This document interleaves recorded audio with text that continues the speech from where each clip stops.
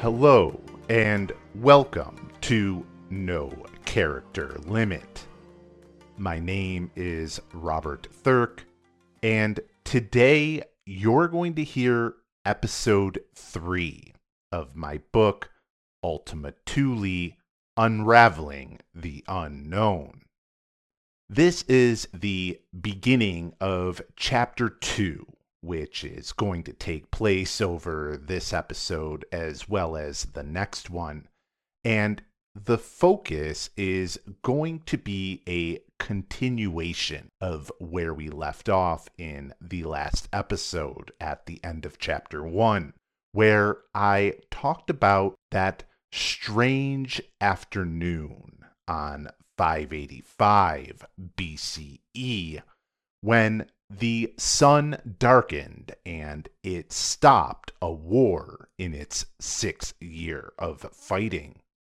At the end of the last episode, I hinted that there was one man who was allegedly able to predict this eclipse hundreds of years before it was even possible. Thales of Miletus. In this episode, I am going to dive deep into who Thales was and try and parse out what is the myth of Thales versus who is the man. Because a lot ends up being attributed to this man who lived over 2,500 years ago. And he is considered one of the most fundamental people in building Western culture. Also, in this episode, I'm going to reveal the fates of what happened to the Lydian and Median empires. But the bigger focus I wanted to put on in this episode, as well as the next episode, is how Thales could have possibly predicted this eclipse that scared two kings so much that they stopped warring with each other.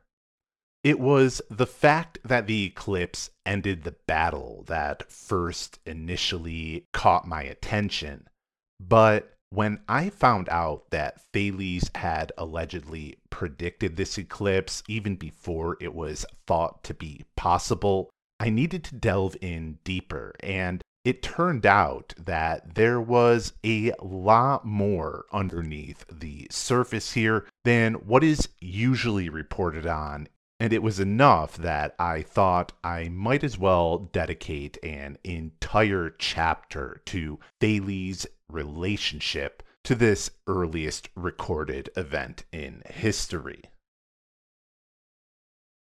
There are a lot of old Greek pronunciations that I do my best to pronounce appropriately in this and the next episode, but please forgive me if any of those are off. I did my best.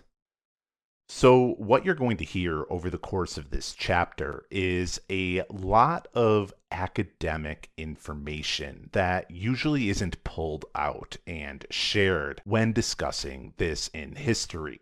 But I found it fascinating enough that I wanted to give all the topics an appropriate amount of attention, and why it's going to take 2 episodes to cover this topic. Once again, please feel free to donate if you feel that all of this work that I've done to share this information with you succinctly and to put together all of these sources is worth it. And with every donation, you do get a PDF copy of my book. So if you are finding this interesting and don't want to wait for the weeks to go by to hear how the rest of this book goes, a single donation will get you access to a copy of this book, and you can also follow when new updates are coming at No Character Limit at mastodon.world. You can also reach out at No Character Limit at protonmail.com. So with that, let's get to it. Here is episode 3 of Ultima Thule, Unraveling the unknown.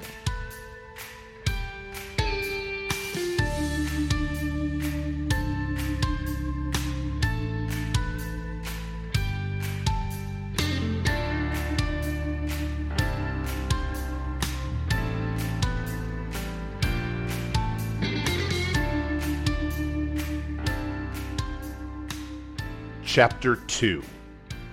Thales, the Man, the Legend. Part 1. Thales, the Legend.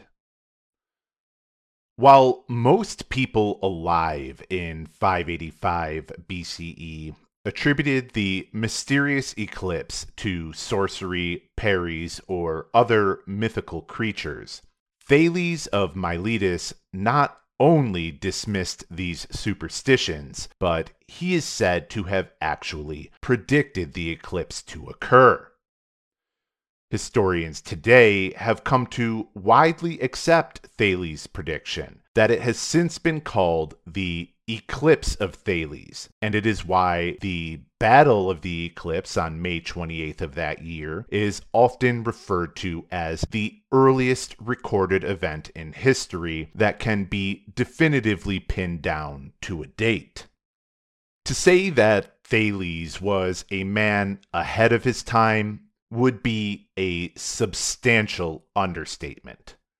The mere fact that Thales predicted the 585 BCE eclipse makes him notable because, to this day, there is no known information that Thales would have had access to in order to have predicted such an event. How Thales predicted the eclipse, whether there is lost information from the ancient world that he used to determine his prediction, and whether Herodotus was accurate in his writings, are all the cause of a myriad of academic articles on the famed eclipse.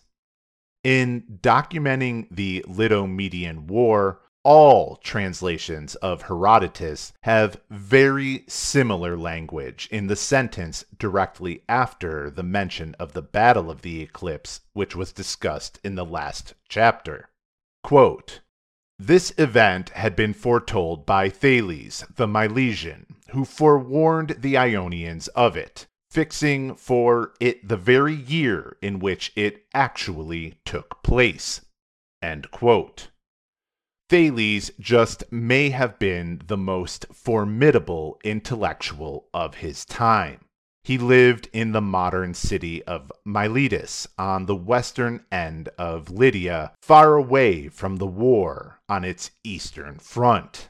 Having lived before the likes of Socrates, Plato, and Aristotle, it was Aristotle himself who called Thales the first philosopher. The early 20th century polymath Bertrand Russell echoed Aristotle's sentiments over 2,000 years later, stating that Western philosophy begins with Thales. Thales was also immortalized as one of the original 7 sages of Greece, each of which was renowned for their wisdom and knowledge that they imparted onto the burgeoning Greek society. Thales is credited for the discovery of nature, since he was the first in recorded history to assign natural laws as the cause of natural phenomena.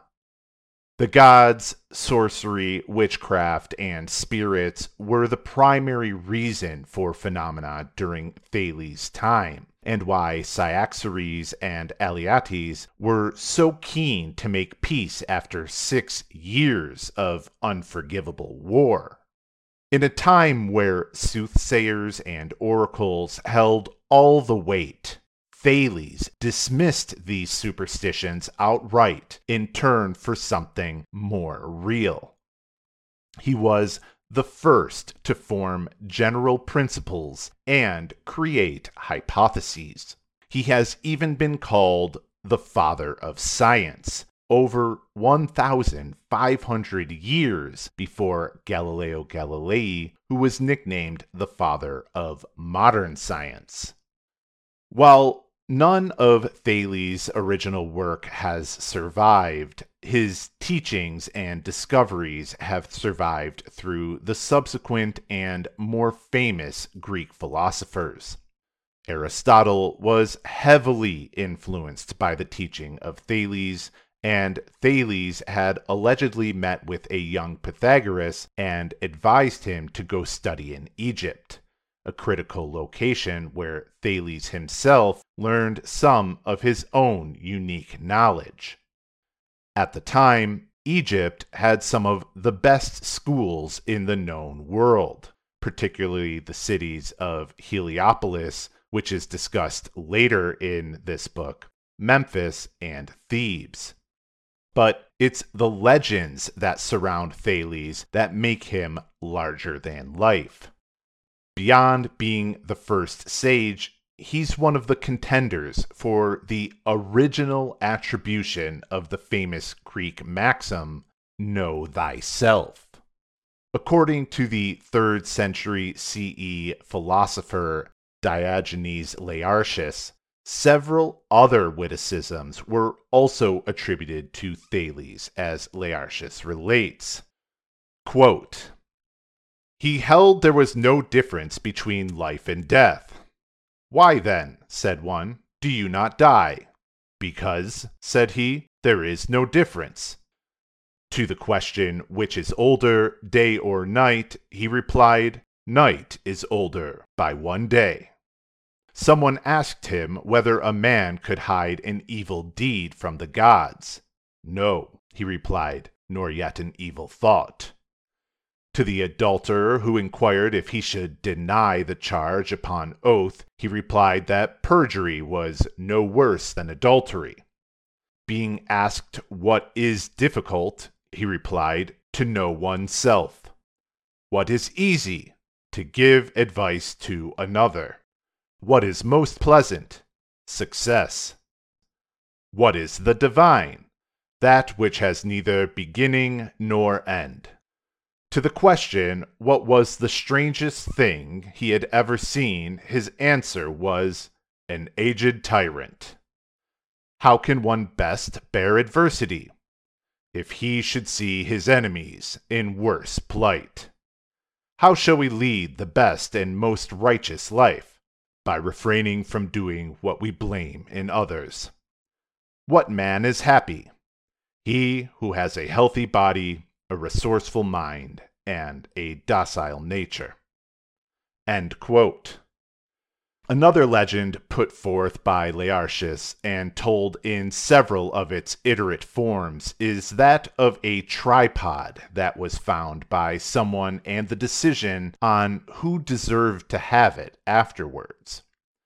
A tripod in the ancient world was often associated with religious practices, such as sacrifices or as seats for oracles. Most versions of the legend have the oracle at Didyma, which was a shrine to Apollo in Miletus, proclaim that the tripod should be given to him who had done the most good by his wisdom, or whoever is the most wise. All of the versions say that upon this proclamation, the tripod was given to Thales. But Thales, in humility, passed it along to another of the 7 sages of Greece, who then passed it on to another, and so on.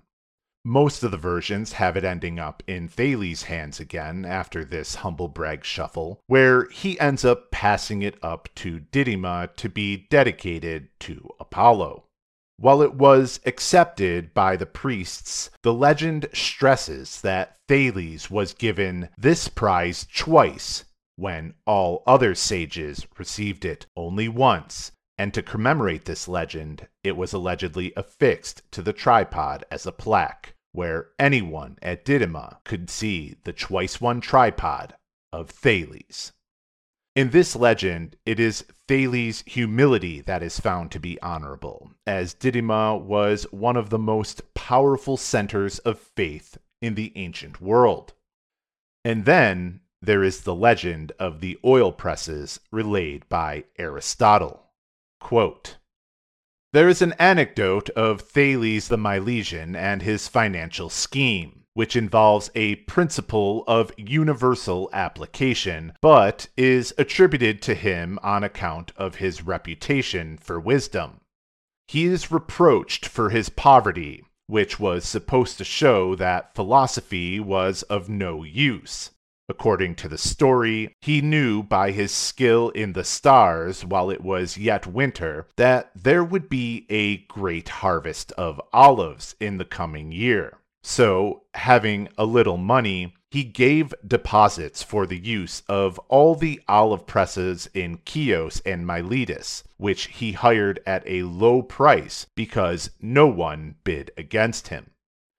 When the harvest time came, and many were wanted all at once and of a sudden, he let them out at any rate which he pleased, and made a quantity of money. Thus he showed the world that philosophers can easily be rich if they like, but that their ambition is of another sort. He is supposed to have given a striking proof of his wisdom. But, as I was saying, his scheme for getting wealth is of universal application, and is nothing but the creation of a monopoly. It is an art often practiced by cities when they are in want of money. They make a monopoly of provisions." End quote. Aristotle purports that someone basically calls out Thales for being poor, and in a flex move that only Thales of Miletus could pull off, he studied the stars and determined that the upcoming year would be an excellent one for olive oil. Even in Aristotle's telling, Thales was looking up into the sky beyond the clouds for truth. If this legend is true, he likely used his knowledge of the seasons to predict the quality of the upcoming harvest, like an ancient version of the Farmer's Almanac.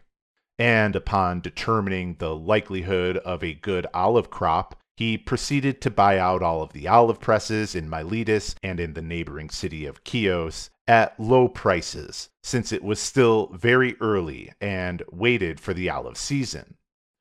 And as predicted, the season was excellent, and when all of the growers needed to press their olives for oil, they were forced to contract out Thales oil presses. In this way, Thales became rich and proved that philosophers weren't motivated by material wealth, but instead by the wealth derived from understanding the world around us. This has led some people to claim that Thales created the first monopoly in history, and spin Thales' story as evidence that one of the earliest and wisest philosophers was also a savvy businessman. But that is directly refuted in Aristotle's own text when he says that Thales showed the world that philosophers can easily be rich if they like, but that their ambition is of another sort. Aristotle also states explicitly that Thales did not create the first monopoly in history by saying that monopolies are an art often practiced by cities when they are in want of money, so that they make a monopoly of provisions. It is likely that Thales also was not the first private citizen to implement such a tactic either. But legends have a way of aggrandizing the figure.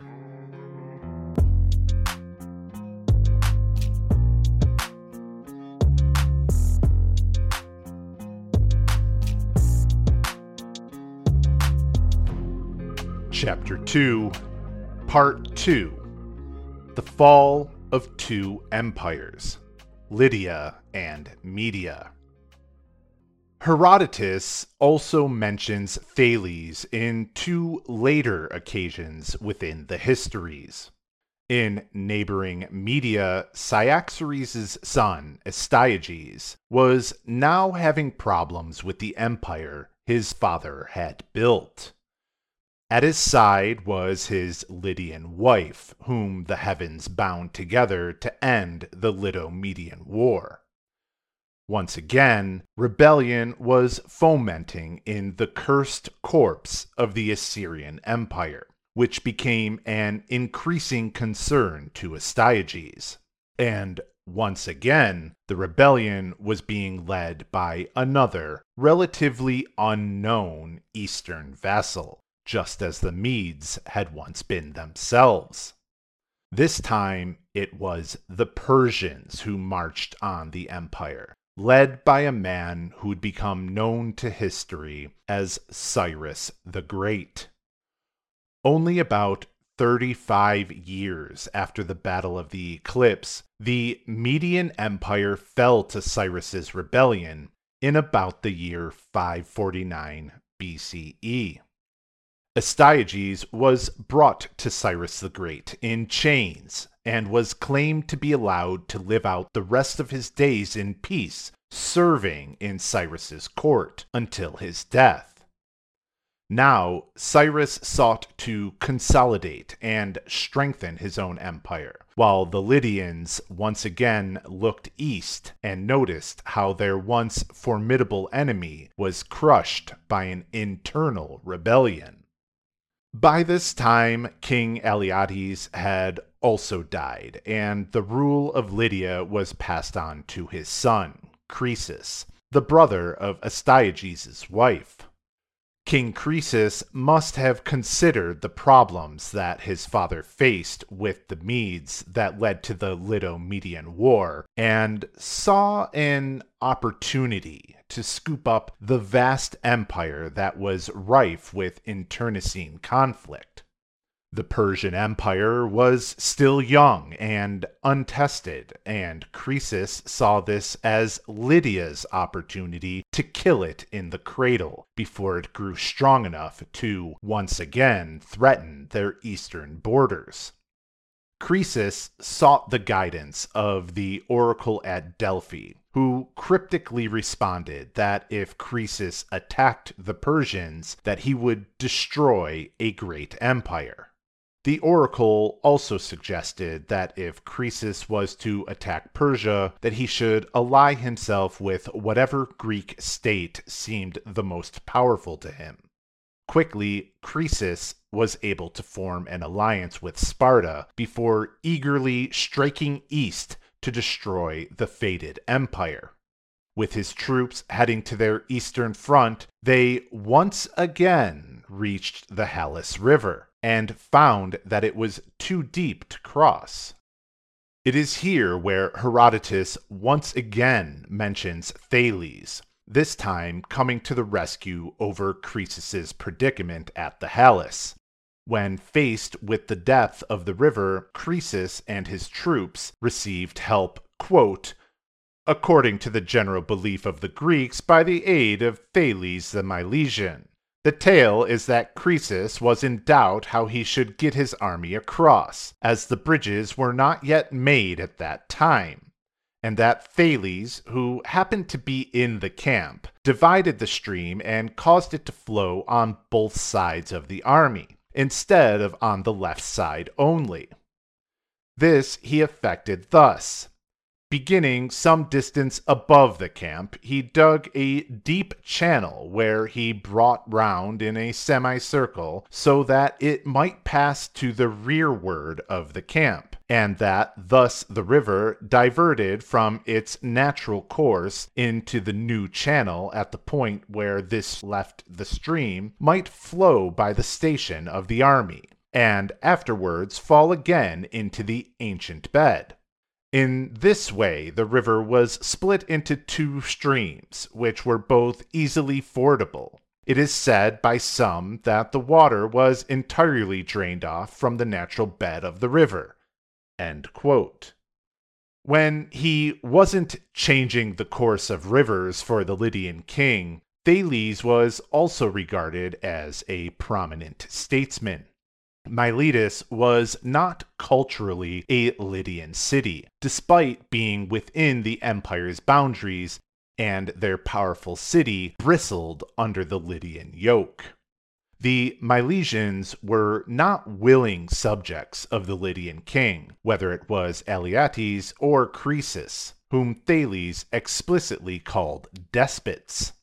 Milesians instead saw themselves as part of the Ionian Greek society, which extended along the western shores and islands of Lydia. The Milesians had fought King Alyattes before the Lydo-Median War, and had been forced into an alliance with Lydia, which allowed the Milesians to remain independent in their government, provided that they supported Lydia in foreign affairs. The rest of the Ionian cities were not even afforded this level of autonomy, which demonstrates the respect that the city held above all of the other Greek cities. Yet, despite this special treatment, Miletus continued to chafe under this alliance. After Alyattes, King Croesus continued to expand the Lydian Empire with success before he took aim at Persia. It was during Croesus's campaign against the Persians that Thales, now likely in his late 70s and near the end of his life, suggested that the Ionian Greeks form a centralized government with a capital situated at the center of Ionia. This centralized government, a sort of congress with representatives from each city, would be able to deliberate and act more efficiently in the face of the present war with the Persians. This is the other place in the histories where Herodotus mentions the accomplishments of Thales. However, Thales' advice was rejected by the Ionians, who enjoyed their autonomy from one another and didn't want to commit to such a powerful ruling body representing so many places. With Croesus having a reputation of success and far off on the eastern borders of the empire, the western Ionians did not see Cyrus as any great threat. Having underestimated the Persians, they would soon come to rue the rejection of Thales' idea of a unified governing body. Meanwhile, on the eastern edges of Lydia, Croesus believed that he had just knocked Persia on their heels. After crossing the Thales and breaking the boundary agreement made at the Battle of the Eclipse, the Lydians went deep into Persian territory and attacked the city of Pteria. Croesus successfully sacked the city, enslaved its citizens, and went on to return home, confident in the belief that he had inflicted enough damage on the Persians to hold off any counterattack, at least for the winter, and maybe for good. Croesus had not only created an alliance with Sparta, but also the Egyptians and Babylonians too, all of whom were sending reinforcements for a renewed campaign the following spring. So the Lydian, Spartan, Egyptian, Babylonian alliance appeared to have Persia all but in hand. But by December of that same year, Cyrus had marched his Persian army without stopping across the Thales and deep into Lydia, much to the surprise of Croesus. Even so, Croesus had little reason to worry. The Lydian and Persian forces met in western Anatolia, now near the town of Thembra. Croesus's forces far outnumbered Cyrus's, and he had the home field advantage. With the likelihood of victory so high, Croesus prepared for his victory. But once again, Croesus found himself stunned when the battle was a blowout, decisively in favor of Cyrus. This tragic upset left Croesus to retreat to the Lydian capital of Sardis and quickly throw up a hapless final defense of his ancient empire. The siege of Sardis lasted a mere 2 weeks before the capital fell, and the great empire of Lydia ceased to exist forever. Croesus was then placed upon a pyre to be burned alive, but was spared by Cyrus, or divine intervention, before going on to advise Cyrus the Great in the same way that Astyages did after his defeat. Nearly the whole of Ionia had fought with Croesus against the Persians, only to see his empire defeated. Now that Cyrus was in charge of the Lydian lands, the Ionians asked for the same agreement which they held under Croesus, to which Cyrus refused them all. That is, all with the exception of the city of Miletus. When Croesus had asked for an alliance from the Milesians, it was allegedly Thales who advised the city to stay their hand against the Persians. Since Miletus was the only city to not fight against the Persians, Cyrus continued to allow Miletus the independence they had previously maintained under Lydian rule. Thales had wisely counseled the Milesians, who heeded his advice and were able to maintain independence after the Persian victory over Lydia. Thales had also wisely counseled the rest of the Ionians, but his advice went ignored by them. In the ensuing Ionian rebellion against the Persians, they were met with a crushing defeat by Cyrus the Great, while Miletus once again remained neutral. Could Thales really have been all of these things? A witty philosopher, an astonishing astronomer, a titan of industry, a clever engineer, a sagacious statesman.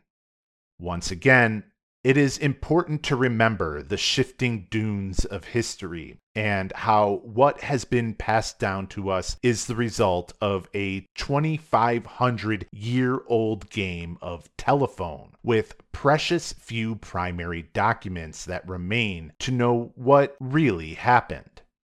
And any of those primary sources that do survive have gone through translations and cultural lenses that lead to further misunderstanding and mythologizing across the generations that are so typical of the human mind.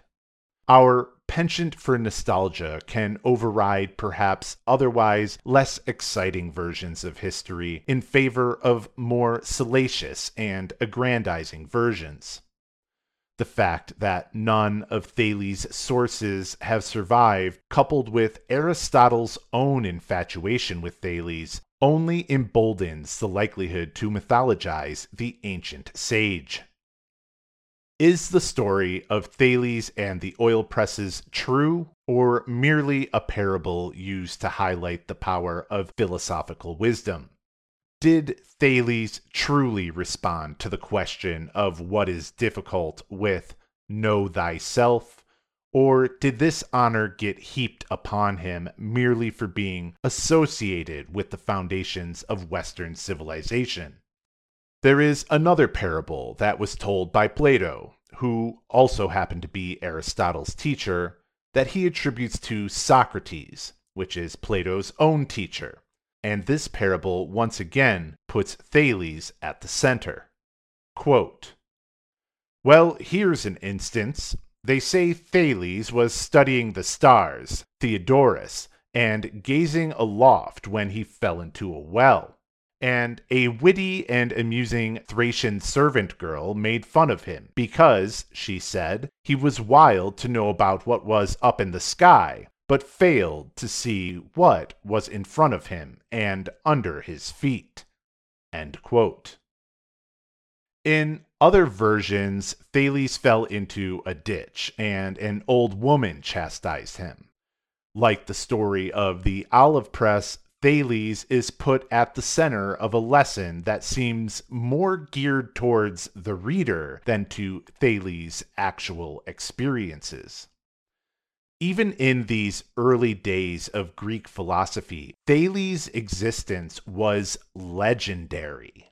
In both the world of ancient Greece and ancient Rome, brilliant individuals would sometimes be called Thales as a pronoun, in the same way people use Einstein today to mean that they were a genius.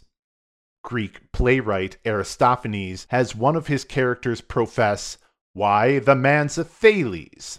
And the Roman playwright Titus Maccius Plautus uses the phrase, "Hello there, you Thales," sarcastically to demean someone. But whether it was Herodotus, Aristotle, Plato, Aristophanes, or Plautus, all of these references come hundreds of years after Thales' own life. And so there may be some idolization of the character in the same way that Americans may idolize George Washington and myths like how he never told a lie that can even be confused with fact. It may be that Thales stood in as a symbol for some sort of Ionian renaissance happening primarily in Miletus at this time, as the city was known for its revolutionary scientific and philosophical thinking, considered as the most important of the 12 cities of Ionia. Two other leaders of Miletus are noteworthy as well, Anaximander and Anaximenes, both of whom appeared to be heavily influenced by Thales while making their own significant contributions to Greek society. While Thales may have been participant to all of the stories passed down to us about him, it's more likely that at least some parts of his history are mythologized. Regarding the story of Thales diverting the Halys River for King Croesus of Lydia, Herodotus outright states that he doesn't believe the story, both before and after he relays it, certain that bridges were already available to cross at the time. Logically, this makes sense, as there had been peace between the Lydian and Median Empire for over 3 decades leading up to Lydia's war with Persia. And even more, the Persians were not expecting Croesus's attack, so it's unlikely that they destroyed all of the bridges. Herodotus even points out that the story of Thales diverting the river was a Greek belief and not his own, stating, quote, "When Croesus reached the river Halys, he transported his army across it, as I maintain by the bridges which exist there at the present day, but according to the general belief of the Greeks, by the aid of Thales the Milesian." End quote. And here's where Herodotus goes on to relay the Greek story of how Thales diverted the river around the troops for King Croesus. And Herodotus also then goes on to say this after, quote, "In this way the river was split into 2 streams, which were both easily fordable. It is said by some that the water was entirely drained off from the natural bed of the river. But I am of a different opinion. For I do not see how, in that case, they could have crossed it on their return." End quote. Thales is said to have perished the same year as the Lydian Empire, in 546 BCE, attending an athletic contest where he was overcome by heat, thirst, and exhaustion. Historian W.K.C. Guthrie states that the, quote, "ideas of Thales and other Milesians created a bridge between the 2 worlds, the world of myth and the world of the mind." End quote. Yet, the irony is palatable when realizing that the life of the man who dedicated himself to standing against mythological explanations had become mythologized himself. With this lens, it may seem that Herodotus could also have been prone to exaggeration when writing that Thales had predicted the eclipse over the Thales when there was no known method for predicting an eclipse at the time. While he may have been shrewd enough to recognize that the Lydians likely used existing bridges to cross the Thales to battle Persia, he may have been too dazzled by the story of the prediction of the eclipse to consider that another popularized myth. Thales the myth, who glowed with sublime wisdom, established a monopoly just to prove a point, diverted the course of an entire river, presciently guided his city through a war, and fell down a well only to learn a very important lesson from a servant, easily fits with the image of a man who predicted an eclipse centuries before it was possible.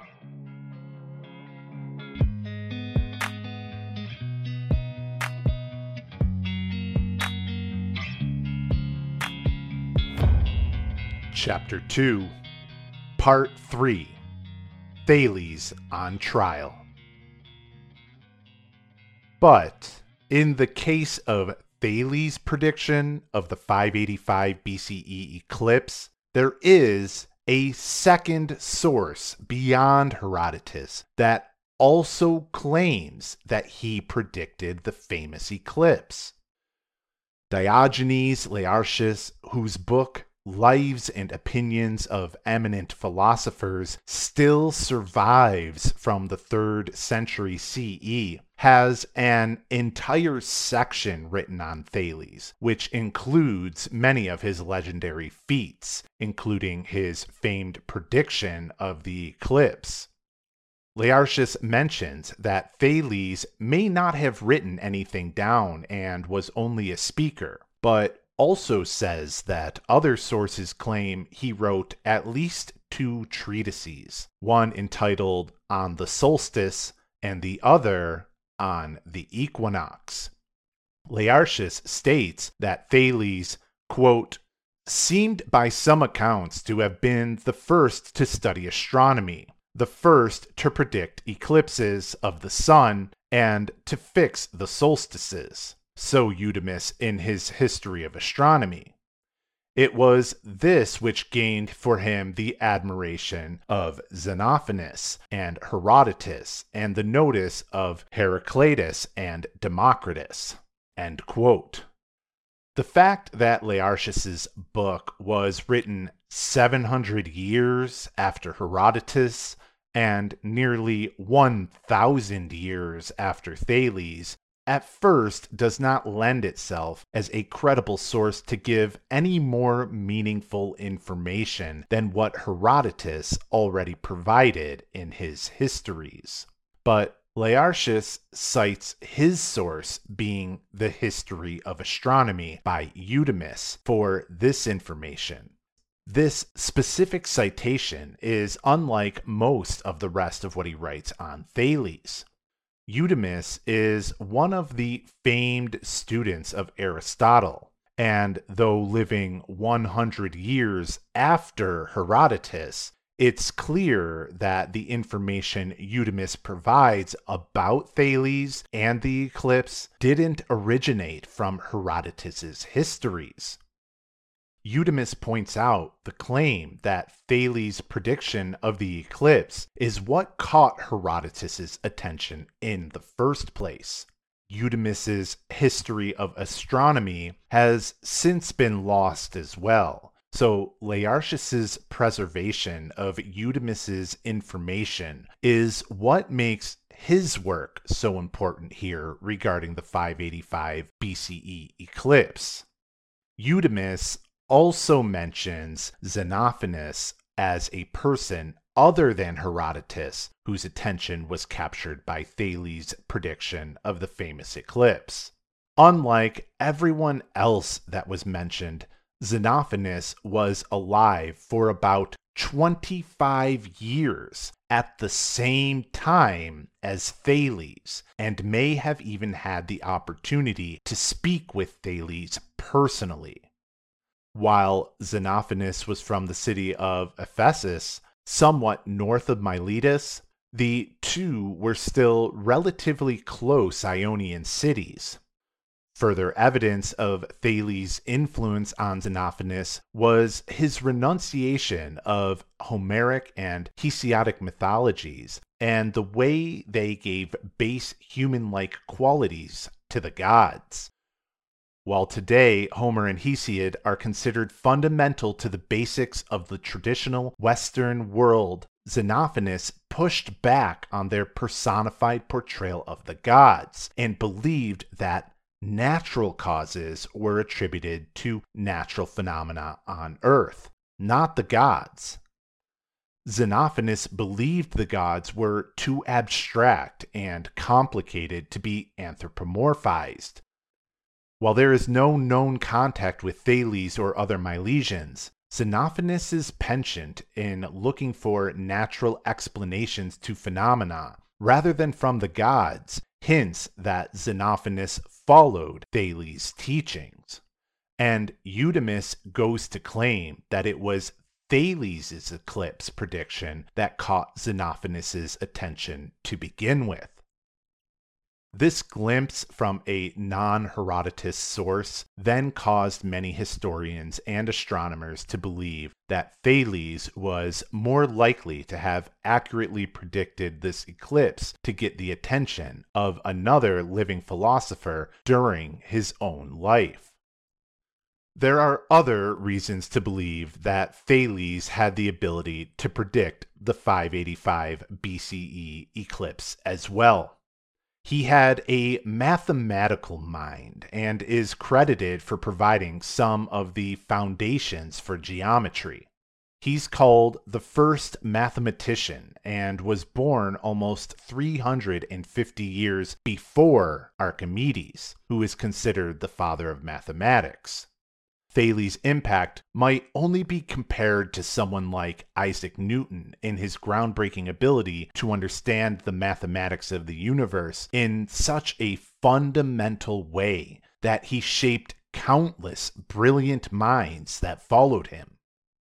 Thales was discovering and teaching some fundamental rules of geometry before geometry as a form of mathematics even existed. Geometry works the way it does, in part because Thales helped conceptualize it for the Western world. How much of this knowledge he brought back from what he learned in Egypt is unknown, so it may be that he only learned this information while in Africa and was the first to bring it back to the Greeks.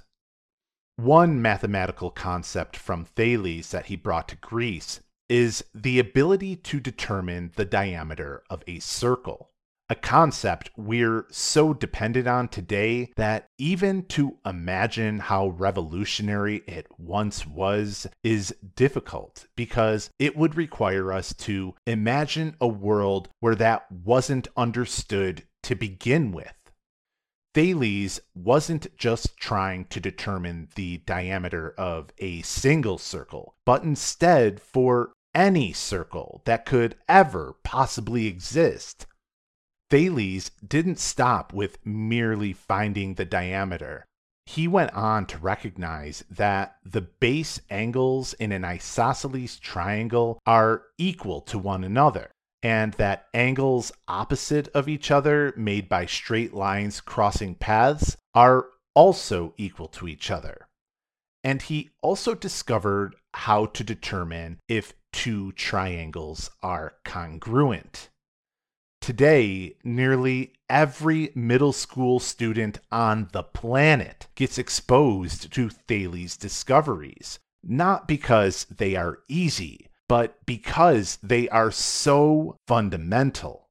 Yet, he is very rarely credited with introducing this knowledge when it is taught to us. Thales allegedly used this knowledge to determine the distance of ships out at sea and the height of the pyramids in Egypt.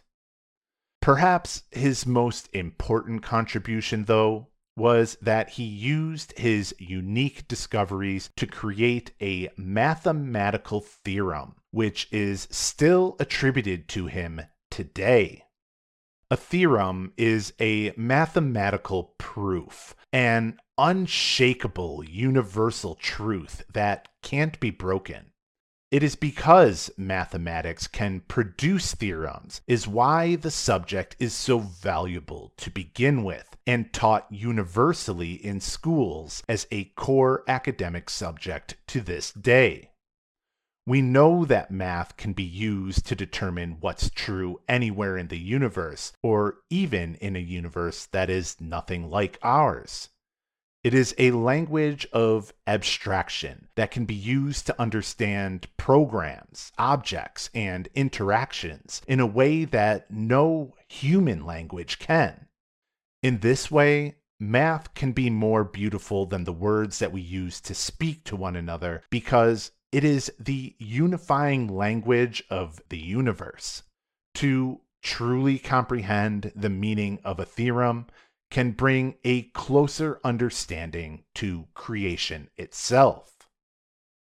Thales' theorem used a bunch of his other discoveries to make his mathematical proof.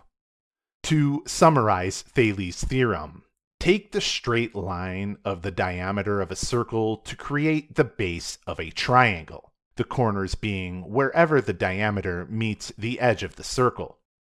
The third point, the triangle's apex, can be located anywhere along the circumference of the circle.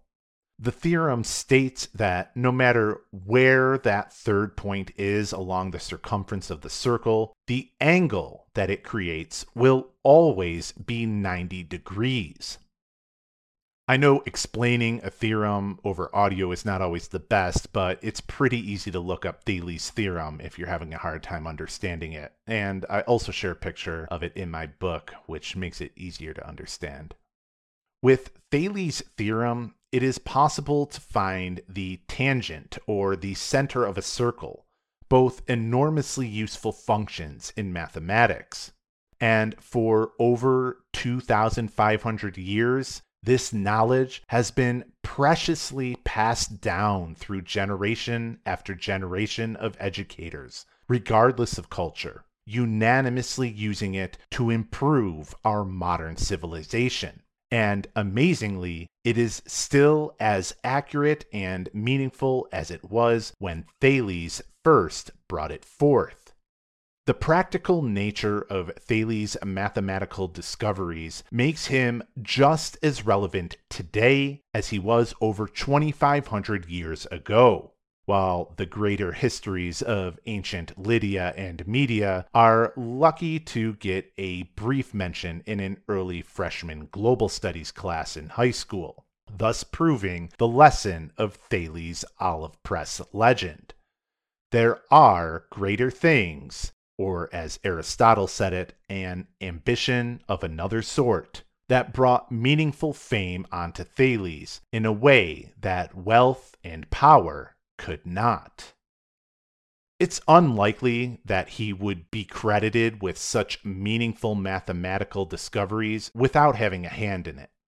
But could these advancements also merely be attributed to the myth of Thales rather than the man? We will likely never be able to know for certain, but most historians accept these achievements as his own.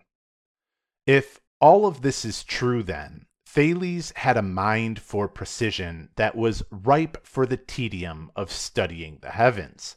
There are several mentions of him studying astronomy, such as his treatises on the equinox and the solstice, as well as the parable of him falling down the well. Thales must have been able to appreciate the finer subtleties that are required to be a true admirer of the sky's secrets.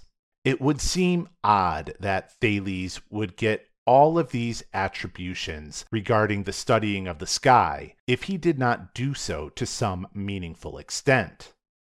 It appears then that Thales tarried a little longer than most when looking up, and the universe shared a little bit more of its mysteries with him. A limitless well of fascination, the universe has the ability to reveal the deepest truths of all existence, where the earth simply cannot. And perhaps why Thales was willing to trip and fall sometimes, giving his attention to it. At first glance, the glimmer of the night sky may seem so static and predictable that it appears to be frozen and fixed like a ceiling. But glimpse a little deeper and it'll reveal the elements of nightmares. Boundless icy depths, cauldrons hotter than hell, all-consuming emptiness, star-destroying explosions, and the very shredding of existence itself. But Thales could not know all of this at the time, but he was one of the earliest in Western civilization to begin figuring out what it all could mean. Thales could appreciate the predictability of the heavens. Therefore, Thales may have used his mathematical mind in an attempt to unravel the mysteries and machinations of the sun and moon in relation to the earth to predict the fateful eclipse of 585 BCE. It is because of this very predictability that the Battle of the Eclipse can today, 2,600 years later, be pinned down to not only the year, a virtual impossibility when attempting to date events of antiquity, but to the second, provided that we could find out the specific location of the battle.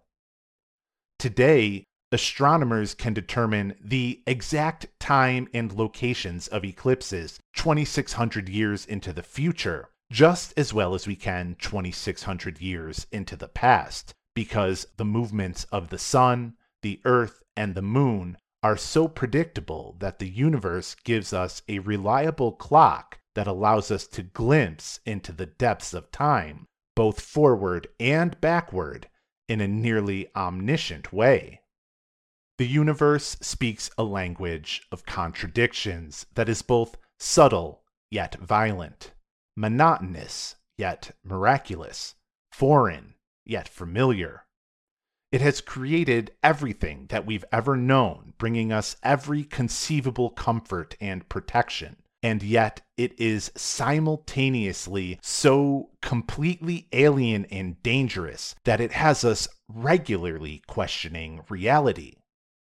It takes a curious mind like that of Thales to recognize the subtly powerful way that the universe unifies us, something which he endlessly puzzled over. Despite the academic consensus being that Thales did predict the eclipse of 585 BCE, there are still a lot of questions that remain on how he did it, if he did it at all. The topic of whether Thales actually predicted the eclipse that is named after him is hotly debated in academic circles who study antiquity. Those skeptical of Thales' most famous achievement have the strongest piece of evidence on their side, mainly that there was no known way to have predicted eclipses in Greece at the time of Thales. Even many who support the idea that Thales predicted the eclipse claim that he may have done so on a fluke or with imprecise information, since they are forced to acknowledge this inconvenient fact. It wouldn't be until Hipparchus, over 400 years later, that the Greeks developed a reliable method for predicting eclipses. Hipparchus was only able to do this by understanding fundamentals about the Earth that Thales didn't understand, such as the Earth being round, and by inventing his own form of mathematics, trigonometry, to calculate it all. That Thales could accurately predict the 585 BCE eclipse without any of this even puts the most ardent supporters of Thales predicting it on their heels. As meticulous or brilliant as Thales was, the only reliable way Thales may have been able to make his prediction would have been by using the data of astronomers that had lived before him, something ancient Greece did not reliably have at this time. Critics also point out that if someone were to be able to predict an eclipse, that they typically would have the knowledge to predict an eclipse to the day, not merely the year, as Herodotus stated. That Herodotus allowed the story of Thales diverting the water of the Halys for Croesus' troops, despite openly doubting it himself, proves that Herodotus may be inputting information into his histories that he did not know the full accuracy of. The Greeks, who were strengthening their identity as a regional power during the time of Herodotus, may have been more willing to promote the legends of impossible feats by their founders rather than a less glorious truth. Skeptics of Thales' prediction have a pretty sound case.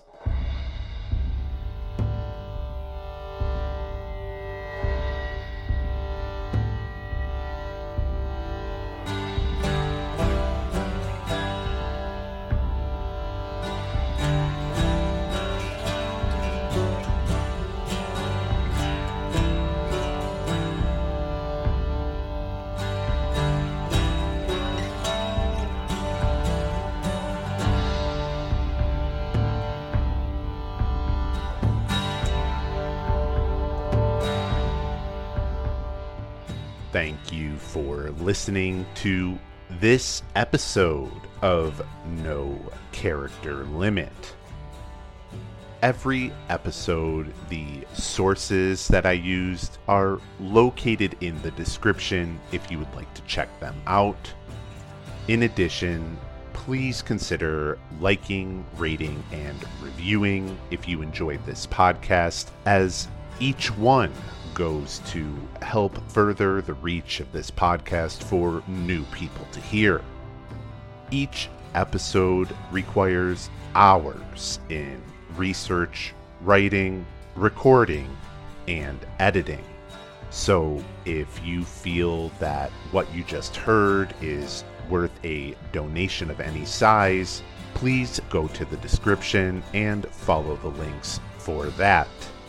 Each donation comes with a free PDF copy of a writing piece of your choice, no matter the size of your donation, and you get a lot of extra features with that, including a lot of the artwork and graphs and pictures, as well as the descriptions that I don't include in the podcast.